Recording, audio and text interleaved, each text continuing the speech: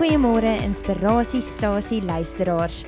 Dit is weer sulke tyd en hierdie keer is dit weer net ek in die ateljee en ek het dit goed gedink na aanleiding ook van vanoggend se verse of the day op YouVision. Dit is vandag die 6de Desember. Het ek nou gedink, weet jy wat, dit moedig my net eintlik nog verder aan om hierdie boodskap te doen. Vanoggend se verse of the day sê in 1 Petrus 3 vers 15, ek lees dit nou in die Engels, die NIV, dit sê, but in your hearts, revere Christ as Lord. Always be prepared to give an answer to everyone who asks you to give the reason for the hope that you have. But do this with gentleness and respect, keeping a clear conscience, so that those who speak maliciously against your good behavior in Christ may be ashamed of their slander. En toe dink ek net, daar's so baie slander, wat nou omgaan, daar's so baie woorde, dis alweer so woorde oorlog wat in die wêreld aangaan, ek weet nie of dit eintlik al ooit opgehou het nie, maar dit verander net die hele tyd waaroor ons mekaar mee slinger, die woorde gooi teenoor mekaar, waaroor dit gaan. Vandag wil ek gesels oor Israel en vir party voel dit, ag nee, ek stel nie belang nie, dit is nie 'n onderwerp waar ek belangstel nie, waaraan ek belangstel nie, omdat dit lok net soveel kontroversie uit en dit is waarom ek my wegbly van sulke onderwerpe af. Maar soos wat hierdie skrif in 1 Petrus 3 sê, dis soos om te sê, equip yourself met die regte antwoorde, dat wanneer iemand vir jou vra wat jy glo en hoekom jy glo wat jy glo, dat jy tog 'n antwoord sal hê, nie om te beklei nie, maar om gereed te wees, want weet jy wat, ons is besig om nog steeds vissers van mense te maak.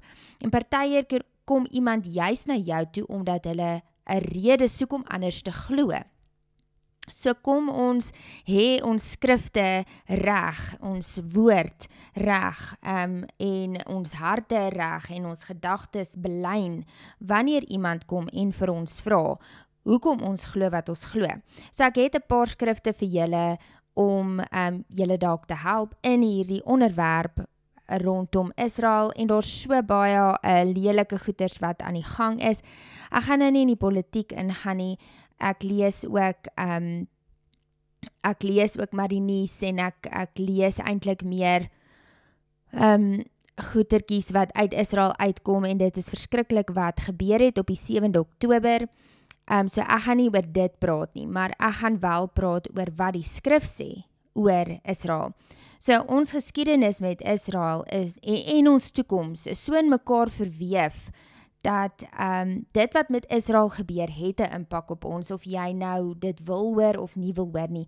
Dit is altyd vir my so vreemd om te dink, net voor hierdie oorlog uitgebreek het tussen Israel en die Palestynë in Gaza, het was daar 'n oorlog tussen Oekraïne en Rusland, en niemand, of nie so baie mense en so baie lande het hulle self uitgespreek teenoor hierdie oorlog nie, maar wel hierdie oorlog tussen Israel en Gaza het so baie mense iets te sê. En daar's protesoptogte en dit raak so gewelddadig. Mense raak so vurig oor hierdie onderwerp. So dit het 'n impak, 'n groter impak op jou as wat jy dalk wil glo. Kan almal van ons nie net in vrede lewe nie. Dit sal great wees, maar Jesus sê juis in hierdie vers, kom ek lees dit vir jou, en dit is nogal 'n interessante vers, want dit gaan eintlik teen hierdie Jesus wat baie van ons dink Jesus is. Ons dink ons glo aan 'n Jesus wat vrede soek, maar luister na hierdie vers in Matteus 10, vers 34 tot 36, dit sê, en hierdie is Jesus se direkte woorde. Do not think that I have come to bring peace to the earth. I have not come to bring peace, but a sword. For I have come to set a man against his father, and a daughter against her mother, and a daughter-in-law against her mother-in-law, and one's foes will be members of one's own household. Jou naastes is die wat teen mekaar gaan draai as gevolg van hierdie gospel, as gevolg van dit wat Jesus verklaar waarvoor hy gestaan het, en vandag nog staan, want God is gister, vandag en môre dieselfde. Hy staan nog vir presies dieselfde goed. Daar is sekere goeders wat net gesê moet word, en dit is dat Jesus se woorde gaan baie mense afronteer. Dit gaan baie mense laat voel asof, Jesus stem nie saam met my lewe nie. En veral in die tye waarin ons nou is, met transgenderism en transitioning en al die tipe van dinge. Jesus is baie duidelik, die woord is baie duidelik, dat dit nie reg is nie, dat dit nie aanvaarbaar is nie. En dit is maar net om een onderwerp te noem. So, hier is ook 'n interessante vers wat ek dink jy in die sakkie kan hou, net ook om aan te haal indien enigiemand iets sê, want daar is so ietsie soos die replacement theology. Ek gaan nie in die detail van dit ingaan nie, maar as jy van dit weet, is hierdie nou dink ek die perfekte hoofstuk om in jou sakkie te hê, om terug te kan praat, en nie terug te kan praat, saam te kan praat oor hierdie onderwerp, nê? Romeine 11 sê, het God dan nie tog sy volk verstoot nie? Hy vra dit, want dit is wat ander mense, hy skryf dit hier, want dit is wat ander mense vra. Het God dan nie sy volk verstoot nie? Sou iemand kon vra, sê Paulus, beslis nie. Ek is immers self ook 'n Israeliet, 'n afstammeling van Abraham, uit die stam Benjamin. God het sy volk, wat hy lank tevore verkies het, nie verstoot nie. Hierdie is in die Nuwe Testament, dit was daai dag wat Paulus dit gesê het, was dit so, en dis vandag nog so, en dit gaan altyd so wees. Of weet julle nie wat die skrif sê van Elia nie, hoe hy by God oor Israel gekla het, Here, hulle het die profete doodgemaak en die altare afgebreek, en net ek het oorgebly, en hulle wil my ook om die lewe bring. Maar, wat het God hom geantwoord? Ek het vir my 7000 manne laat oorbly, wat nie vir Baal aanbid het nie. Net so is dit ook vandag. Daar is 'n oorblyfsel wat uit genade deur God uitverkies is. En dis vandag nog so, dat daar is 'n oorblyfsel wat God uitverkies het in Israel. En dit is uit genade dat dit so is. En dis nie uit verdienste nie. Dit is so vir Israel en dit is ook vir ons. Ons is uitverkies, deur genade en nie verdienste nie. Dank die Here vir dit. Waarop kom dit dan neer? Hierop, wat Israel soek, het hy nie gekry nie. Die uitverkorenes het dit gekry. Die ander is verhard. Hulle het gedink, net omdat hulle God het, dat hulle die uitverkorenes is. Maar hulle kon nie die uitverkorenes wees nie, want hulle kort geloof in Jesus. Dit is hoe ons by God uitkom, is om te glo in Jesus.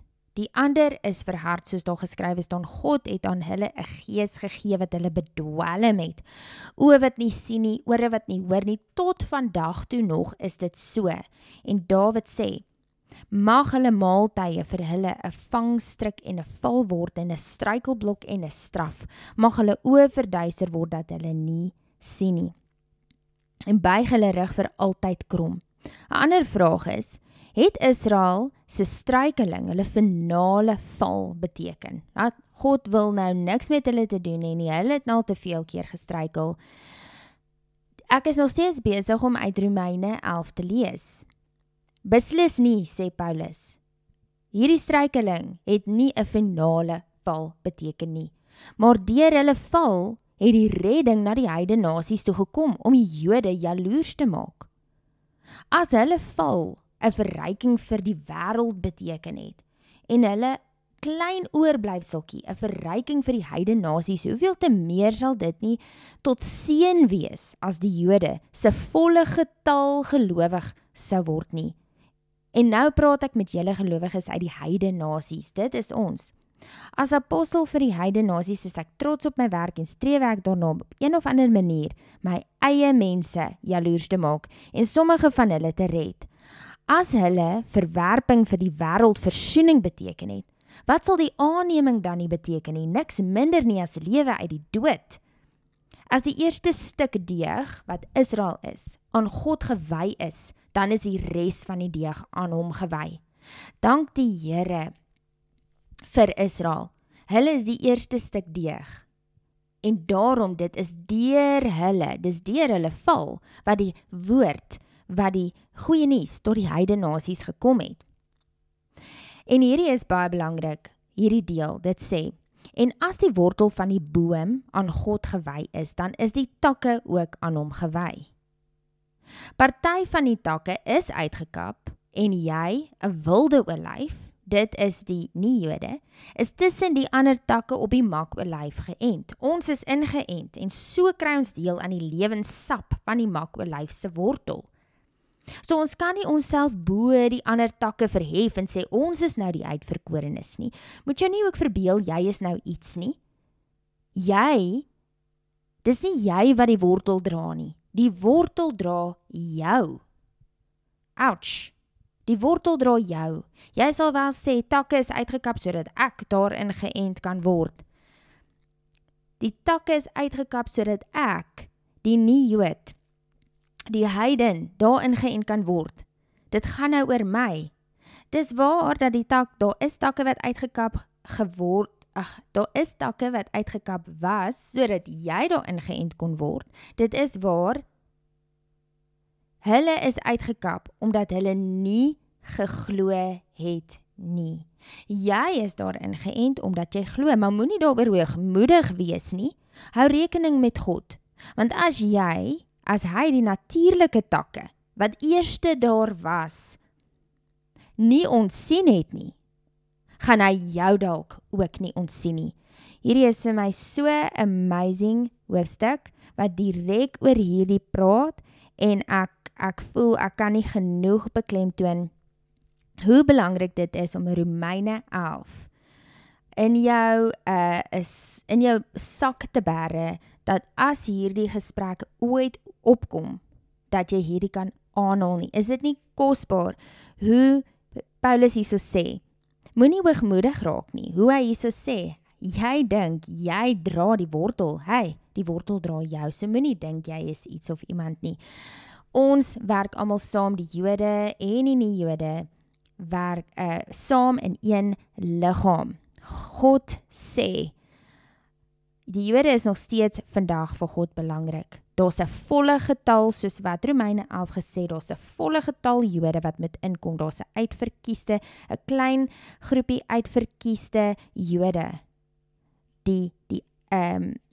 wat het hy hulle nou genoem daar, 'n klein handjievol uitverkiestes, wat selfs toe al die ander afvallig geword het in Elia se tyd, het hy vir hom 7000 uitgehou wat nie voor Baal gebuig het nie, en so vandag is daar nog so 'n handjievol Jode wat nie saam met die stroom gaan nie.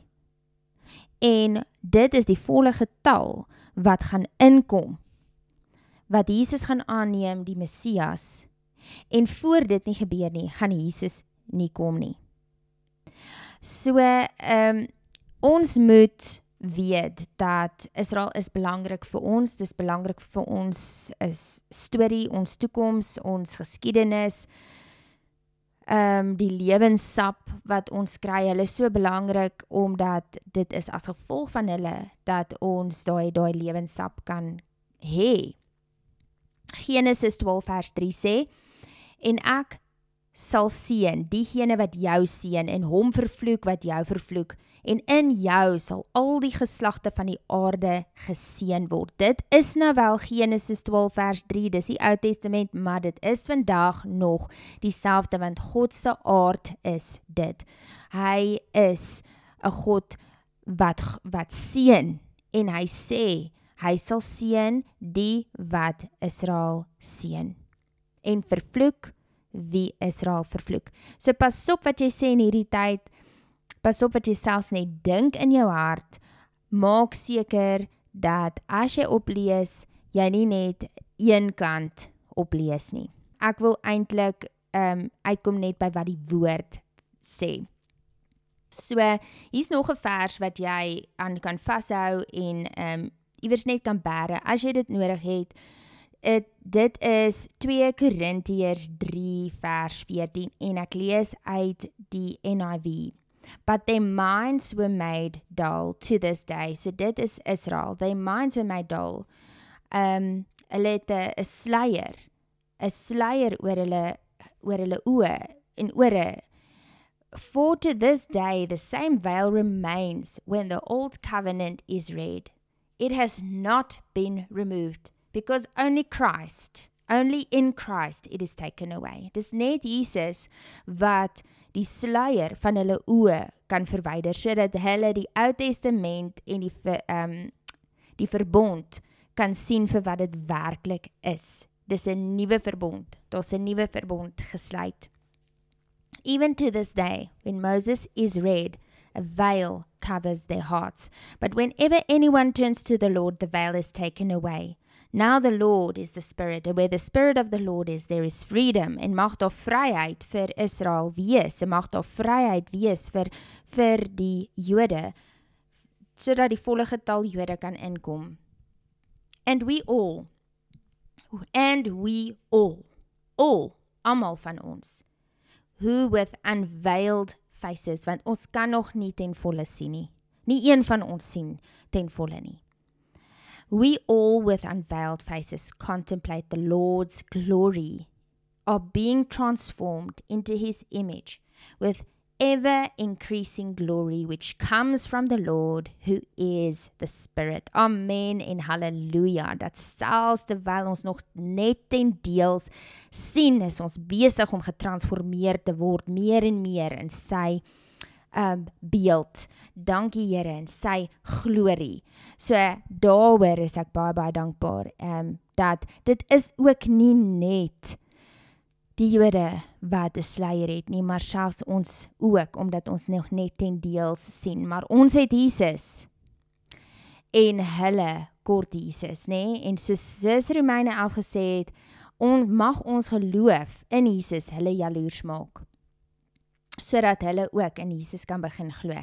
Nog 'n belangrike vers, Efesiërs 2 vers 14, hierdie is regtig 'n belangrike vers. Ek lees uit die NLT, dis nie eintlik 'n vers nie, dis 'n paar verse. So, for Christ himself has brought peace to us. He united Jews and Gentiles. Dis die vrede wat hy gebring het, is tussen die Jood en die nie-Jood. Into one people, when in his own body on the cross he broke down the wall of hostility that separated us.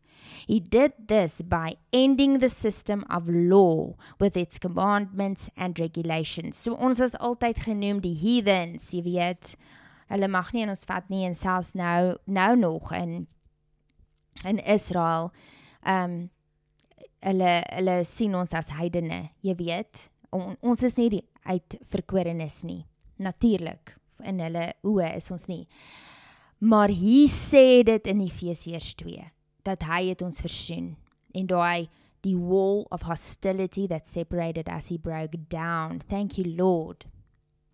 He made peace between Jews and Gentiles by creating in himself one new people from the two groups. Nou is ons een, die nie-Jood wat glo, en die Jood wat glo, het hy saamgesit in een nuwe mens. In een nuwe mens is ons nou een. Together as one body, Christ reconciled both groups to God by means of his death on the cross, and our hostility toward each other was put to death.